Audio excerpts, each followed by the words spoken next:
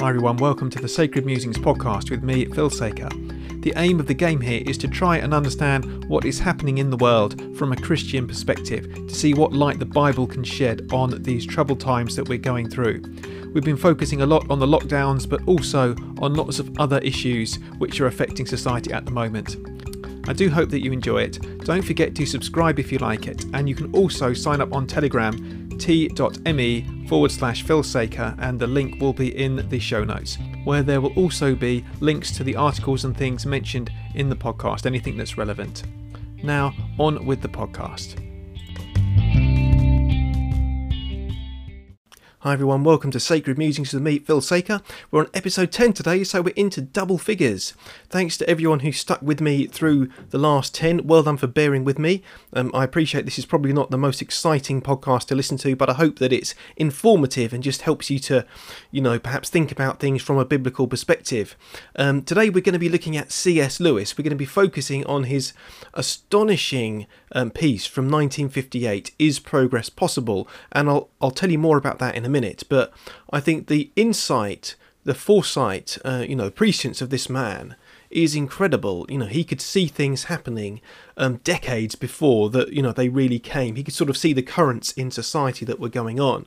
I think C.S. Lewis and Francis Schaeffer are two men who really influenced my thinking a lot, and I think they were very prophetic in the sense that they could see what was happening and they could apply common sense to it in the Bible and see where things were going. There's just one thing I'd like to do before we get to that, and that is this, that the other day the vicar here in our church, and as you may know, I am ordained, but I'm not actually the vicar of a church. I'm kind of just the assistant priest, if you like. My vicar watched some of my videos, and he's watched a few of them before, and he just wrote down some questions and things for me, and some disagreements, because we haven't really seen eye to eye on all of the stuff that's been going on with lockdowns. Although it was encouraging, because I think there are some things actually that we do agree on.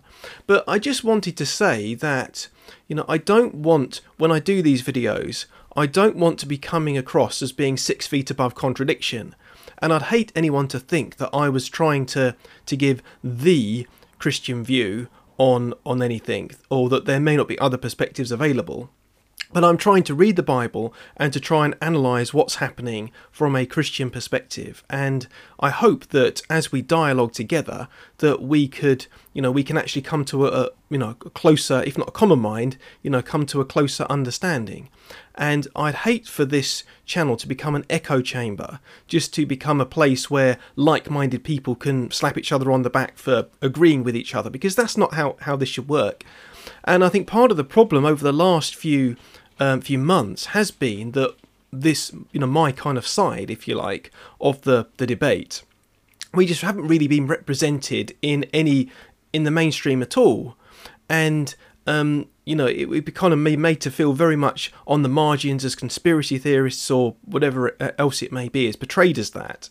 And I think that's been very unhelpful actually for debate, because I think there is a real biblical case to answer, and I think it's really important that we be looking at these kind of issues. So what I would say is, if you're here and you do you don't agree with everything I say, then do feel free. I'm not here to kind of tell you this is how to think. I'm trying to persuade you that this is what I believe the Bible is saying. But that doesn't mean that I'm not open to hearing other perspectives. And actually, very often, I think, hearing things from an alternative perspective can just help you to grow and clarify in your own thinking what it is that you believe. And so really, what I want to say to everyone is just this. Just don't take what I say as gospel truth. Do not take what I say as gospel. In fact, don't take what any human being says as gospel truth. Pray, think, read the Bible, in the help of the Holy Spirit, pray, and look at the facts, look at the data, and ask for God's help in understanding and in getting to the truth. And that is the way that God is the truth. The Holy Spirit is the Spirit of truth. He will lead us into the truth. And it's that way, and very often it's through dialoguing that we can actually gain a better understanding. So that's really what I wanted to say. Thanks for listening to this little bit, and on with the podcast looking at C.S. Lewis.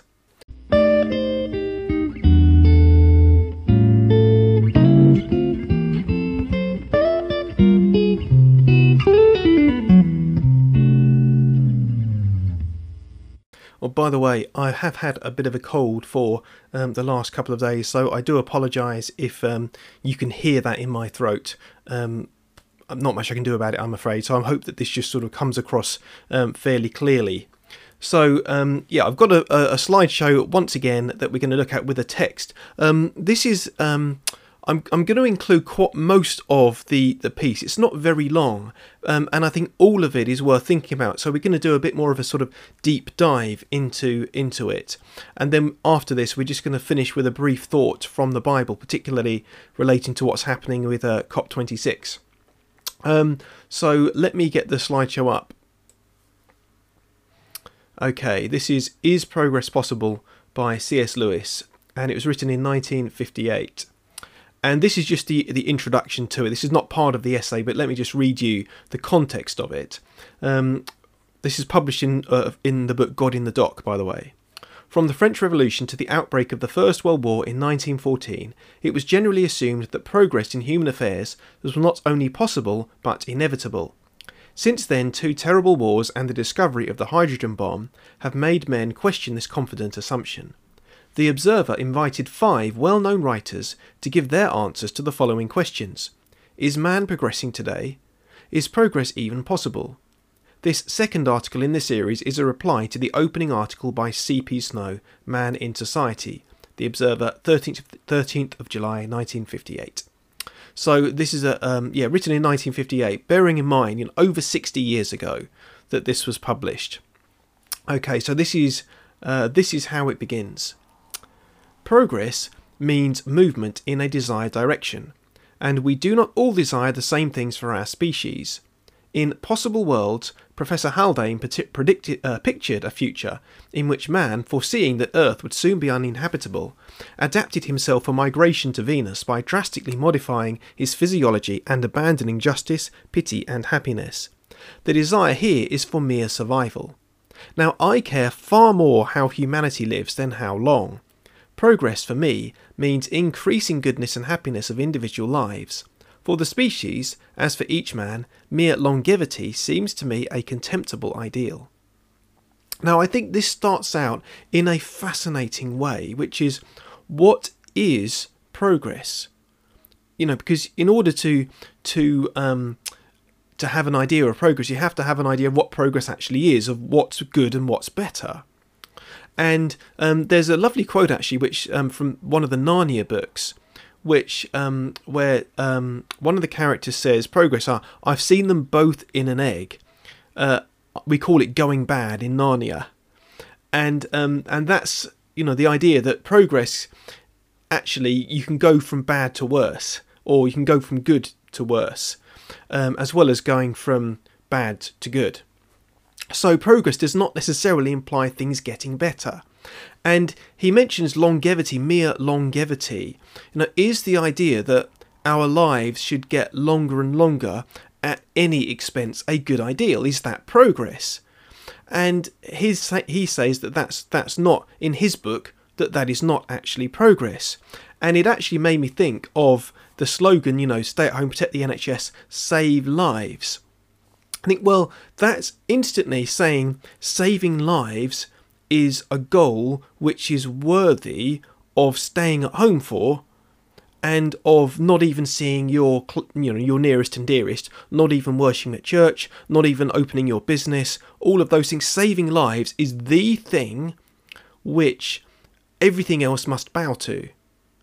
And there was a lot in that, I think, to think about. Anyway, let's move on. So he then goes on to talk about the bomb and its effect, bearing in mind, of course, back in the 1950s, that this was, a growing sort of the Cold War and the threat of nuclear annihilation. I therefore go even further than C.P. Snow in removing the H-bomb from the centre of the picture. Like him, I am not certain whether if it killed 1/3 of us, the 1/3 I belong to, this will be a bad thing for the remainder. Like him, I don't think it will kill us all. But suppose it did. As a Christian, I take it for granted that human history will someday end, and I am offering omniscience no advice as to the best date for that consummation. I am more concerned by what the bomb is doing already. One meets young people who make the threat of it a reason for poisoning every pleasure and evading every duty in the present. Didn't they know that, bomb or no bomb, all men die, many in horrible ways? There's no good moping and sulking about it. Wow, once again. All men die, and many in horrible ways. There's no good moping and sulking about it. And, it's just the way that we respond to fear, to threat. That this, back in the 1950s, of course, there was the threat of nuclear annihilation, and that caused many people to live in fear. And C.S. Lewis says, I don't want to live in fear because it poisons what we do in the present. It poisons our enjoyment of life in the here and now. I don't want to live in fear, and I don't think it's worth living in fear over a threat which may never come to pass. And even if it did come to pass, it actually might not be, the end of the world. And we know that the world's going to end someday anyway. So just to put the threat in perspective and saying, I don't want to live like that in the here, to live with fear in the now, because that will poison everything that life is meant to be about, the enjoyment that life is meant to be about. And, over the last few months, it does seem like that's been the way that the government and the media and so on have been conditioning us is, we must only think about one fear. We must only think about one threat, which is that of COVID.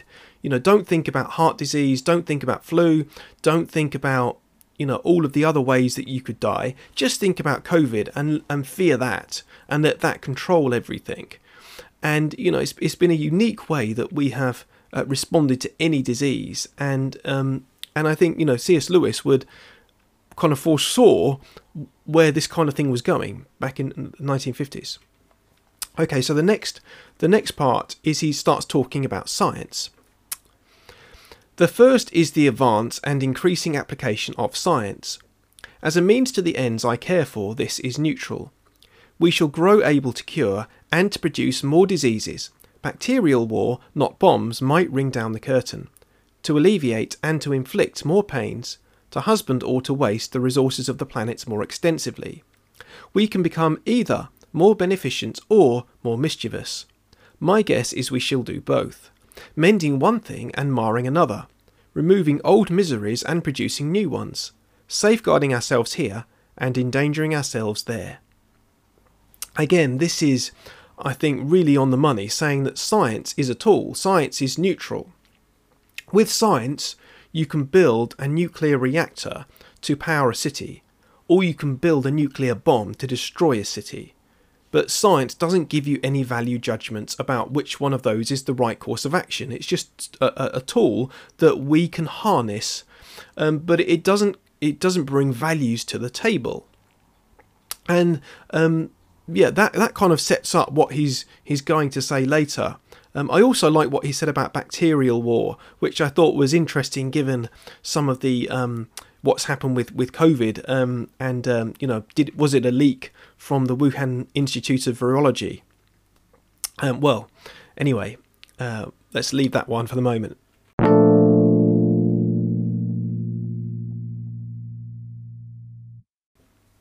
So then he starts talking about the state. This is fascinating. This is where it starts to get really interesting, I think. The second is the changed relation between government and subjects. Sir Charles mentions our new attitude to crime. I will mention the trainloads of Jews delivered at the German gas chambers. It seems shocking to suggest a common element, but I think one exists. On the humanitarian view, all crime is pathological. It demands not retributive punishment, but cure. This separates the criminal's treatment from the concepts of justice and desert. A just cure is meaningless. On the old view, public opinion might protest against a punishment. It protested against our old penal code as excessive, more than the man deserved, an ethical question on which anyone might have an opinion. But a remedial treatment can be judged only by the probability of its success, a technical question on which only experts can speak. Okay, so let's just explain what I think he's talking about here. He's talking about the view of human beings leading to punishment. So if you believe that mankind is in the image of God, moral man, then if someone does something wrong, they deserve punishment. as they have transgressed. If, on the other hand, you don't believe in God, you don't believe in an absolute right or wrong, you're just trying to guide man towards a particular end. And so punishment is remedial, and it's only about trying to correct a course of action and trying to shape and kind of fashion people into a particular avenue, one which is more helpful to society as you define it, rather than which is detrimental. So you might still need to punish similar things, but the goal, the way that you think about it, is different. And this is a little bit like what we were looking at last week in the new despotism, which is this view of human beings, almost as sort of cattle-like, that you need to train them and shape them, rather than treating them as in the image of God, as people who are worthy of persuading and people who are worthy of respect. And punishment is a part of that. And he actually wrote more about this in a piece he wrote called The Humanitarian Theory of Punishment. And that's an interesting piece which you might like to look up if you're interested in this essay. What is man? This is just what I think is the key point here. That what does a society think of man? Do you think that the government, do the government think they are trying to encourage people to form a particular vision of society themselves, or do they think that there is a higher law and they are just kind of simply looking after people in the here and now and allowing the higher law to be the law which governs? And and this is what I think C.S. Lewis saw coming, this idea that the government have started to get the idea that they are in control and they are there to shape society. They are there to create the kind of society which we want. And this is what he goes on to talk about next in the role of the state. Let me quote again. This would be no more than an extreme application of the political philosophy implicit in most modern communities. It has stolen on us unawares. 2 wars necessitated vast curtailment of liberty, and we have grown, though grumblingly, accustomed to our chains. The increasing complexity and precariousness of our economic life have forced government to take over many spheres of activity, once left to choice or chance. Our intellectuals have surrendered first to the slave philosophy of Hegel, then to Marx, finally to the linguistic analysts. As a result, classical political theory, with its stoical, Christian and juristic key conceptions, natural law, the value of the individual, the rights of man, has died. The modern state exists not to protect our rights, but to do us good or make us good. Anyway, to do something to us or make us something. Hence the new name, leaders, for those who were once rulers. We are less their subjects than their wards, pupils, or domestic animals. There is nothing left of which we can say to them, mind your own business. Our whole lives are their business. I mean, what an insightful couple of paragraphs there. The foresight, I think, is incredible. We've become accustomed to our chains. I think that's exactly what's happened to us. I think this is why people have just accepted the lockdowns that the government have said to us, you need to stay in, not even seeing your closest family, because otherwise it will overwhelm the NHS. And people have said, oh, okay, well, if it's necessary, if you say it's necessary, then we will. And, I just think that is becoming accustomed to our chains. I think that's an example of it. What I really wanted to talk about was the modern state exists not to protect our rights, but to do us good or make us good. I think it's that view of human beings, isn't it? It's not seeing people as freeborn, as people to live lives under God, which are productive and free and happy, and kind of which has their version of what they believe God wants them to do with their lives, that to fulfill that part in society which they believe God has called them to. But actually, it's the state thinks, well, we can shape society. We need to form this lump of clay, the people, into something. And, so we can see an issue such as COVID or climate change, we'll come on to that. And so what we need to do is shape these people so that we can defeat this, So the state will, mould the people, the lump of clay, as as it says, we are wards or pupils or domestic animals, whatever, and they will fix it by shaping us. And we can't say to them, mind your own business, because everything in our lives now is their business, because they believe they are forming a higher purpose, doing something more than just our own kind of individual lives. He goes on, I believe a man is happier, and happy in a richer way, if he has the freeborn mind. But I doubt whether he can have this without economic independence, which the new society is abolishing. For economic independence allows an education not controlled by government, and in adult life it is the man who needs and asks nothing of government, who can criticise its acts and snap his fingers at its ideology. Read Montaigne. That's the voice of a man with his legs under his own table, eating the mutton and turnips raised on his own land. Who will talk like that when the state is everyone's schoolmaster and employer? Admittedly, when man was untamed, such liberty belonged only to the few. I know. Hence the horrible suspicion that our only choice is between societies with few free men and societies with none. Okay, another fascinating paragraph here. But, saying that I believe a man is happy when he has the freeborn mind, I completely agree with that. And he talks about economic independence. And it made me think, a realisation which I've only come to in the last 18 months is just how much the state has been there as part of my life. I was born in an NHS hospital. I've been treated by NHS doctors. I have been educated by a state school. The state provides everything. And it is, the state is, in a sense, it's kind of central, has been central to my life as I've grown up. And it's just what I've known. It's just normal. And why should this be the case? What is it that they're trying to do? He talks about the state is everyone's schoolmaster and employer, and the state every road goes back to the state now, doesn't it?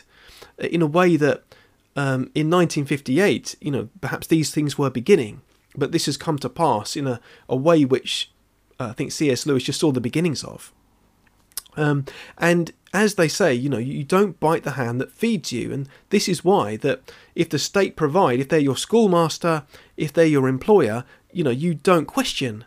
And I think, again, this is why a lot of people, especially younger people, have not questioned the lockdowns and so on.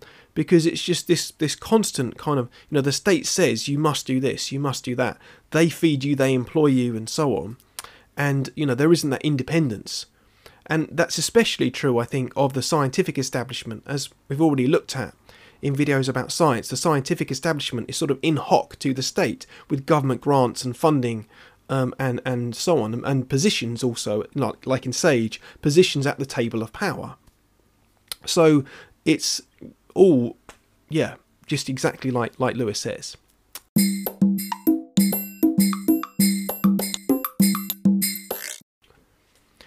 And then he goes on to talk about the role of science. So let me quote again.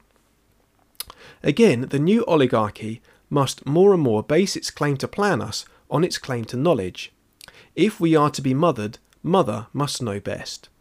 This means they must increasingly rely on the advice of scientists, till in the end the politicians proper become merely the scientists' puppets.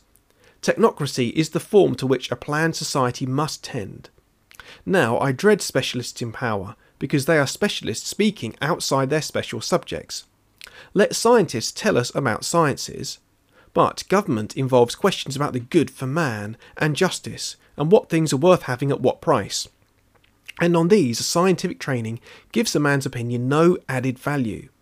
Let the doctor tell me I shall die unless I do so and so, but whether life is worth having on those terms is no more a question for him than for any other man.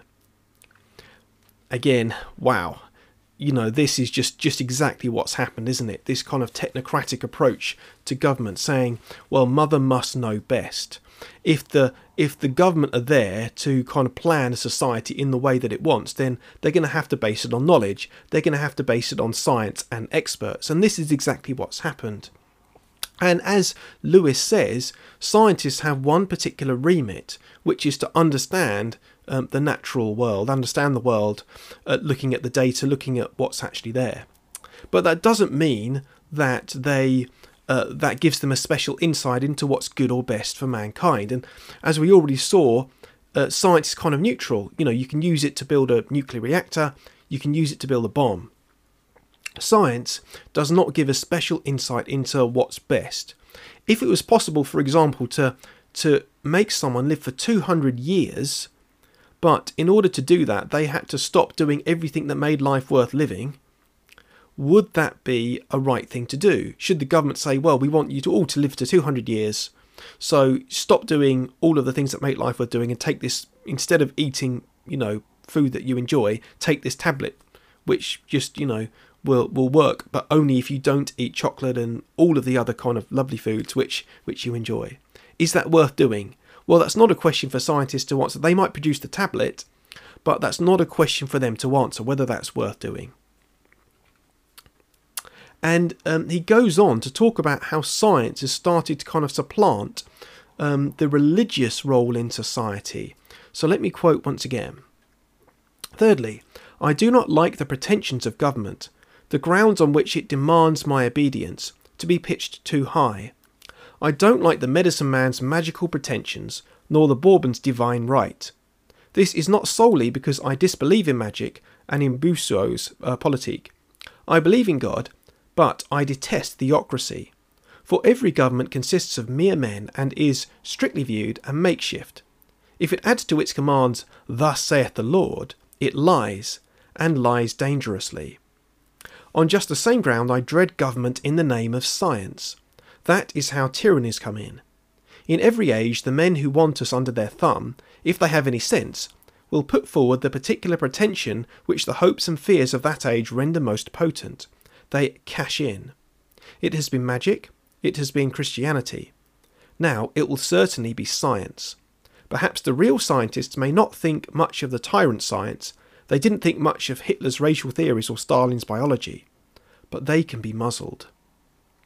Okay, again, another astonishingly insightful couple of paragraphs, I think. Saying that, in the past, we've had this kind of theocracy of, well, thus saith the Lord, you should do this, you should do that. This comes not from men, but from God. But as Lewis says, every government is a makeshift. In a sense, it's only there just to manage the people of the day under God. And that if it adds, thus saith the Lord, to its commands, then that's a very dangerous place for a government to be. And particularly when it comes to science, he says every tyranny comes in because they come in and they say, we can solve your problems, whatever worst problems that you have, and perhaps lately it's been the fear of death. And they say, oh, we can solve that.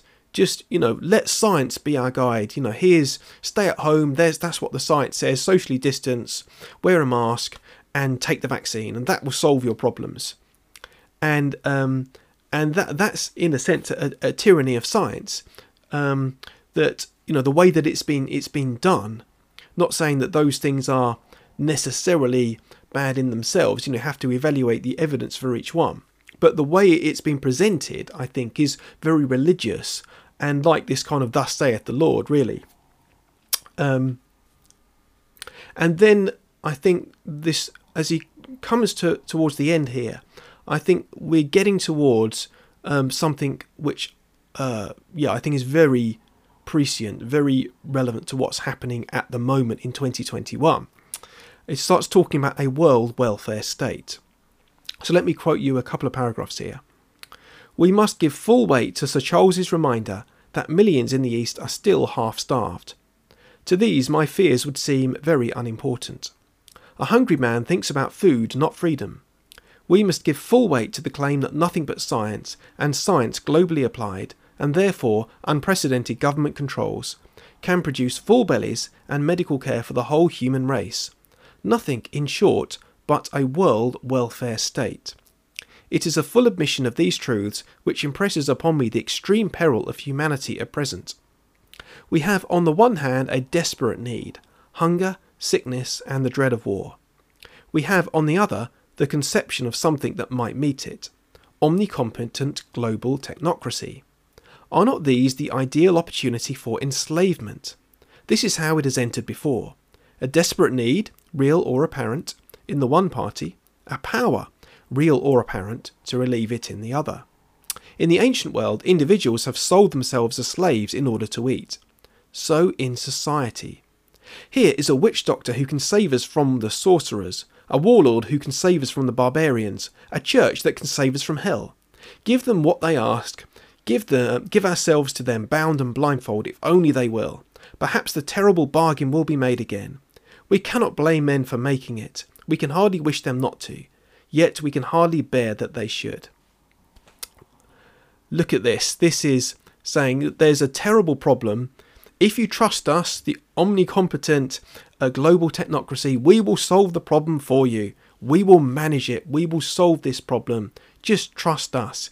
Give your souls to us and we will do it. Astonishing, isn't it? And it really made me think of what's happening COP26 at the moment, you know, where you've got these nations, the UN, who are coming together to solve the problem, or come together to see how we can solve the problem of climate change. And in order to do that, all we have to do is hand over all of our freedoms to them, and you know, they will say, oh, you can not install a gas boiler, you have a heat pump. Don't drive a petrol car, drive an electric car. Don't walk around too much, don't fly around too much. All of that kind of thing. And, you know, our lives are controlled in order to solve this problem which they, the omnicompetent global technocracy, have the power to solve. But there is a sting in the tail, and this is the final bit that I'm going to quote. This is the end of the essay. The question about progress has become the question whether we can discover any way of submitting to the worldwide paternalism of a technocracy without losing all personal privacy and independence. Is there any possibility of getting the super welfare state's honey and avoiding the sting? Let us make no mistake about the sting. The Swedish sadness is only a foretaste. To live his life in his own way, to call his house his castle, to enjoy the fruits of his own labour, to educate his children as his conscience directs, to save for their prosperity after his death, these are wishes deeply ingrained in civilised man. Their realisation is almost as necessary to our virtues as to our happiness. From their total frustration, disastrous results, both moral and psychological, might follow. All this threatens us, even if the form of society which our needs point to should prove an unparalleled success. But is that certain? What assurance have we that our masters will or can keep the promise which induced us to sell ourselves? Let us not be deceived by phrases about man taking charge of his own destiny. All that can really happen is that some men will take charge of the destiny of others. They will be simply men, none perfect, some greedy, cruel and dishonest. The more completely we are planned, the more powerful they will be. Have we discovered some new reason why, this time, power should not corrupt as it has done before? That's a really powerful end to the essay. And what Lewis says is that, you know, we have this desire for freedom, and that it's important, you know, that if our freedom is frustrated, then it could be disastrous morally and psychologically, even if this new form of society is a complete success, he says. But will that be the case? And this is where he leaves us. He says, can we trust the people to which we're handing the reins over to? Can we trust these people? Now, will it not be, instead, some men planning others while, you know, at the same time enjoying the fruits of it? This is why communism always failed. There's a brilliant cartoon by Matt, and if you're listening on the podcast, I apologise that you won't be able to see it. But it's just got a plane with leaving a trail which says net zero. And someone is looking up, the caption is, the world leaders are writing pledges with their private jets. And this is the thing, you know, COP26, the hypocrisy of it is astonishing. You know, that all of these leaders flying in private jets. And, you know, I saw Joe Biden's motorcade with however many cars that he had. It's incredible. And this is what they're doing. It's, you know, planning our futures while at the same time not subjecting themselves to the same things that they're asking everyone else to do. And that's just a little taste, I think, of what is to come, unless things change. So let's summarise what Lewis was saying. It says the new oligarchy, this new kind of ruling elite, however you want to put it. It promises big to protect us from COVID-19, to eliminate climate change, and so on. The promise of science. But in order to do that, we have to hand our freedoms over to the state. Now, we're saying we as human beings, we must be managed. We can't manage it ourselves. We must be managed. The state becomes our mother. And can we avoid the sting in the tail? Will it end up with some men taking advantage of others? Now, in other words, will it end up with one rule for them and another rule for us, the plebs? Really important. Now, how can we respond to this biblically? This is the final thing that I wanted to say. There are just a couple of points that I wanted to make on this. The first one is that the state is limited by God. This is what it says in Romans 13 verse 4. The one in authority is God's servant for your good. Now, Romans 13 has been misused a lot over the last few months, I think, by well-meaning Christians who just want to, say that we should just submit to the state, whatever.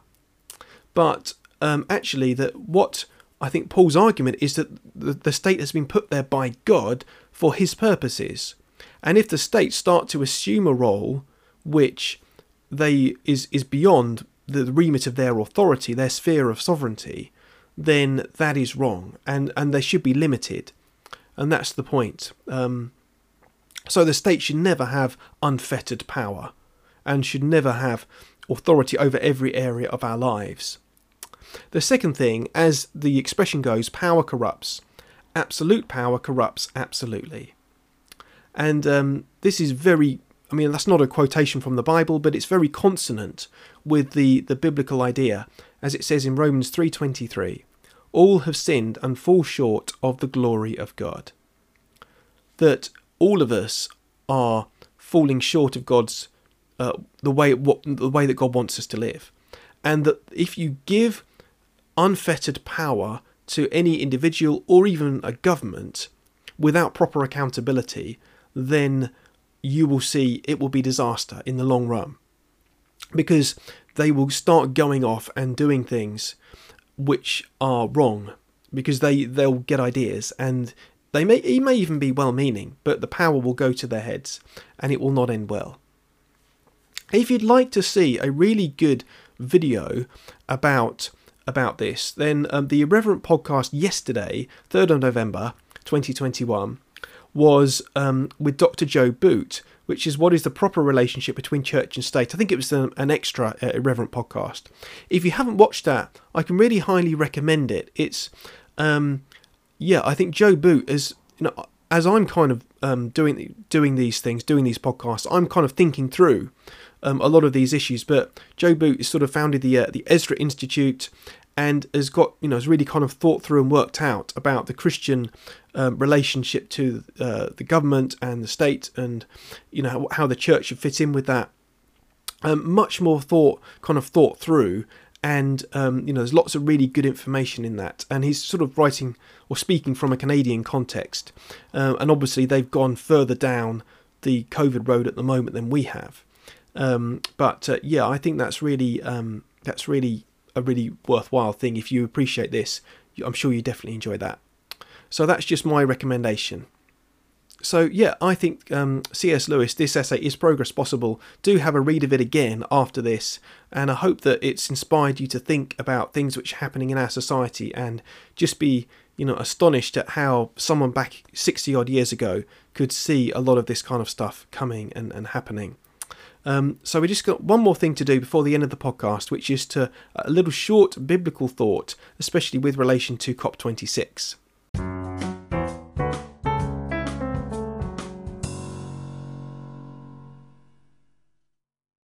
So the biblical thought today is based on what Justin Welby said at COP26 about the leaders being cursed, or it being a curse if they didn't come to a common mind about climate change. And it made me think about the biblical idea of being cursed, because I think actually the opposite is true, really, when it comes to climate change. Not the opposite is true, but it's just a complete change of thinking that's needed. So what I was thinking of was verses like this in the Bible. This is Jeremiah chapter 17, verses 5 and 6, and this is where the word cursed is actually used. This is what the Lord says. Cursed is the one who trusts in man, who draws strength from mere flesh, and whose heart turns away from the Lord. That person will be like a bush in the wastelands. They will not see prosperity when it comes. They will dwell in the parched places of the desert, in a salt land where no one lives. So this is saying to be cursed is when we turn away from God and when we draw strength from, as it says, mere flesh, when we put strength in human strength, but confidence in human strength, sorry, and when we turn away from God. And you think about COP26, where is the mention of God in this? Where is the mention of God in the way that our governments and in the way that our leaders in the media are trying to solve the problem? If climate change is the biggest problem that we've ever faced, then why is it that no one is saying, well, we should turn to God about this? And I think this is just the heart of the issue of what's happening in the Church of England and many churches around the world. It's this trying to solve problems with human means, with mere flesh, turning away from the Lord and instead just trying to use a human solution. And it says that person would be like a bush in the wastelands. And it's kind of like the disaster which climate change is promising to be. It's saying, actually, if we turn away from God, then we will face the disaster. And it really made me think that, this, whatever's happening at COP26, the real disaster will be if we go down this road of doing everything to try and avert this disaster without seeking God and His will. Because actually that will be a disaster if we go down that road. But what will be blessing is, as Jeremiah 17 goes on to say, blessed is the one who trusts in the Lord, whose confidence is in Him. They will be like a tree planted by the water that sends out its roots by the stream. It does not fear when heat comes. Its leaves are always green. It has no worries in a year of drought and never fails to bear fruit. Again, I think that's so relevant to climate change, isn't it? Who does not fear when heat comes. And yes, I know that it was sort of intended in a more, a metaphorical, a sort of symbolic sense, but I think it really struck me, that when we trust in the Lord, then we can face our problems with confidence. But when we turn away from Him, or when we turn to these kind of entirely human solutions, that's when we can't manage. It is the curse. And that's the challenge, really, that I think we as a society, we've been a Christian society for a very long time. I mean, the best part of 1,000 years. And it's all been thrown away. That our leaders have turned away from God. They don't care about God anymore. All they're interested in is trying to fight the, climate change on their own strength, and maybe trying to look good and say, well, we've achieved all of this on our own strength. Aren't we great? It's like Babel all over again, actually. Build back Babel, as you might say. But actually that's to be cursed by God, to turn away from Him, not to look for His solutions, not to look for His truth. But actually we're blessed if we trust in Him. And that's actually true of, even if it does feel at the moment like, those whose hearts trust in the Lord are not being listened to in government at the moment, are being, marginalised in society, that actually we can still be confident and that, God will keep us through it. We will be like that tree planted by water and, which always bearing fruit. Even in times of drought, it may seem like this is a season of drought at the moment, but we can still be confident in God. We will still bear fruit for Him. And perhaps you see that in your own life as well, just as you're trying to talk to people about God, trying to talk about Jesus or thinking about Him, trying to do what's right, then people notice and people are willing to listen and talk, and that's how the world changes. Not by the the executive decree of a government who are trying to plan a society, but in just small acts of love, of kindness, of speaking about God, speaking about Jesus. That's how the world changes at the end of the day, and we can be confident. Blessed is the one who trusts in the Lord and whose confidence is in him. Let's put our confidence not in ourselves or in our leaders, but in God, in the Lord, and enjoy the blessing of being in him. Well, let's finish with a prayer, and thank you for bearing with me. I'm sorry if the explanation of C.S. Lewis, it went on a little bit longer than I was hoping, but I hope that it's such a fascinating and interesting essay. And I'd just like to close us with a prayer as we finish. Heavenly Father, we thank you that you are a God who we can have confidence in. And we pray that you would help us to have confidence in you, to draw our strength from you, not to turn away from you and look to mere flesh, as Jeremiah says, but that we would put our confidence in you and always be bearing fruit for you, even in small ways, in our communities, in our relationships. We pray that you would be bringing about a change in our world through these small acts of love that we can manage. And we pray, Lord, that you would help us to trust in you this week, in Jesus' name. Amen. Well, thanks everyone for joining me for episode 10 of Sacred Musings. If you'd like to express your appreciation in a financial way, there's a Buy Me a Coffee link down below. But I really appreciate all of your support, the comments, the lovely, nice things people have said. And if you disagree as well, that's fine too. And you can do that in the comments. This is not meant to be the last word on the subject. And if you're on YouTube, don't forget the liking and all the YouTubey things, subscribing and the like. So thanks so much anyway for joining me, and I hope to see you again next week.